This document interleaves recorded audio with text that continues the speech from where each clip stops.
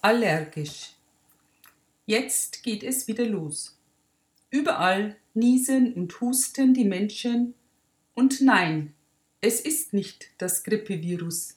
Es ist der Frühling. Spätestens im März beginnt die Leidenszeit für die Allergiker wieder. Manche von ihnen wissen, auf welche Pollen sie heftig reagieren, andere wollen es gar nicht so genau wissen. Was kann man gegen eine Allergie tun? Man kann sich vom Arzt testen lassen und darauf hoffen, dass die Allergieauslöser identifiziert werden.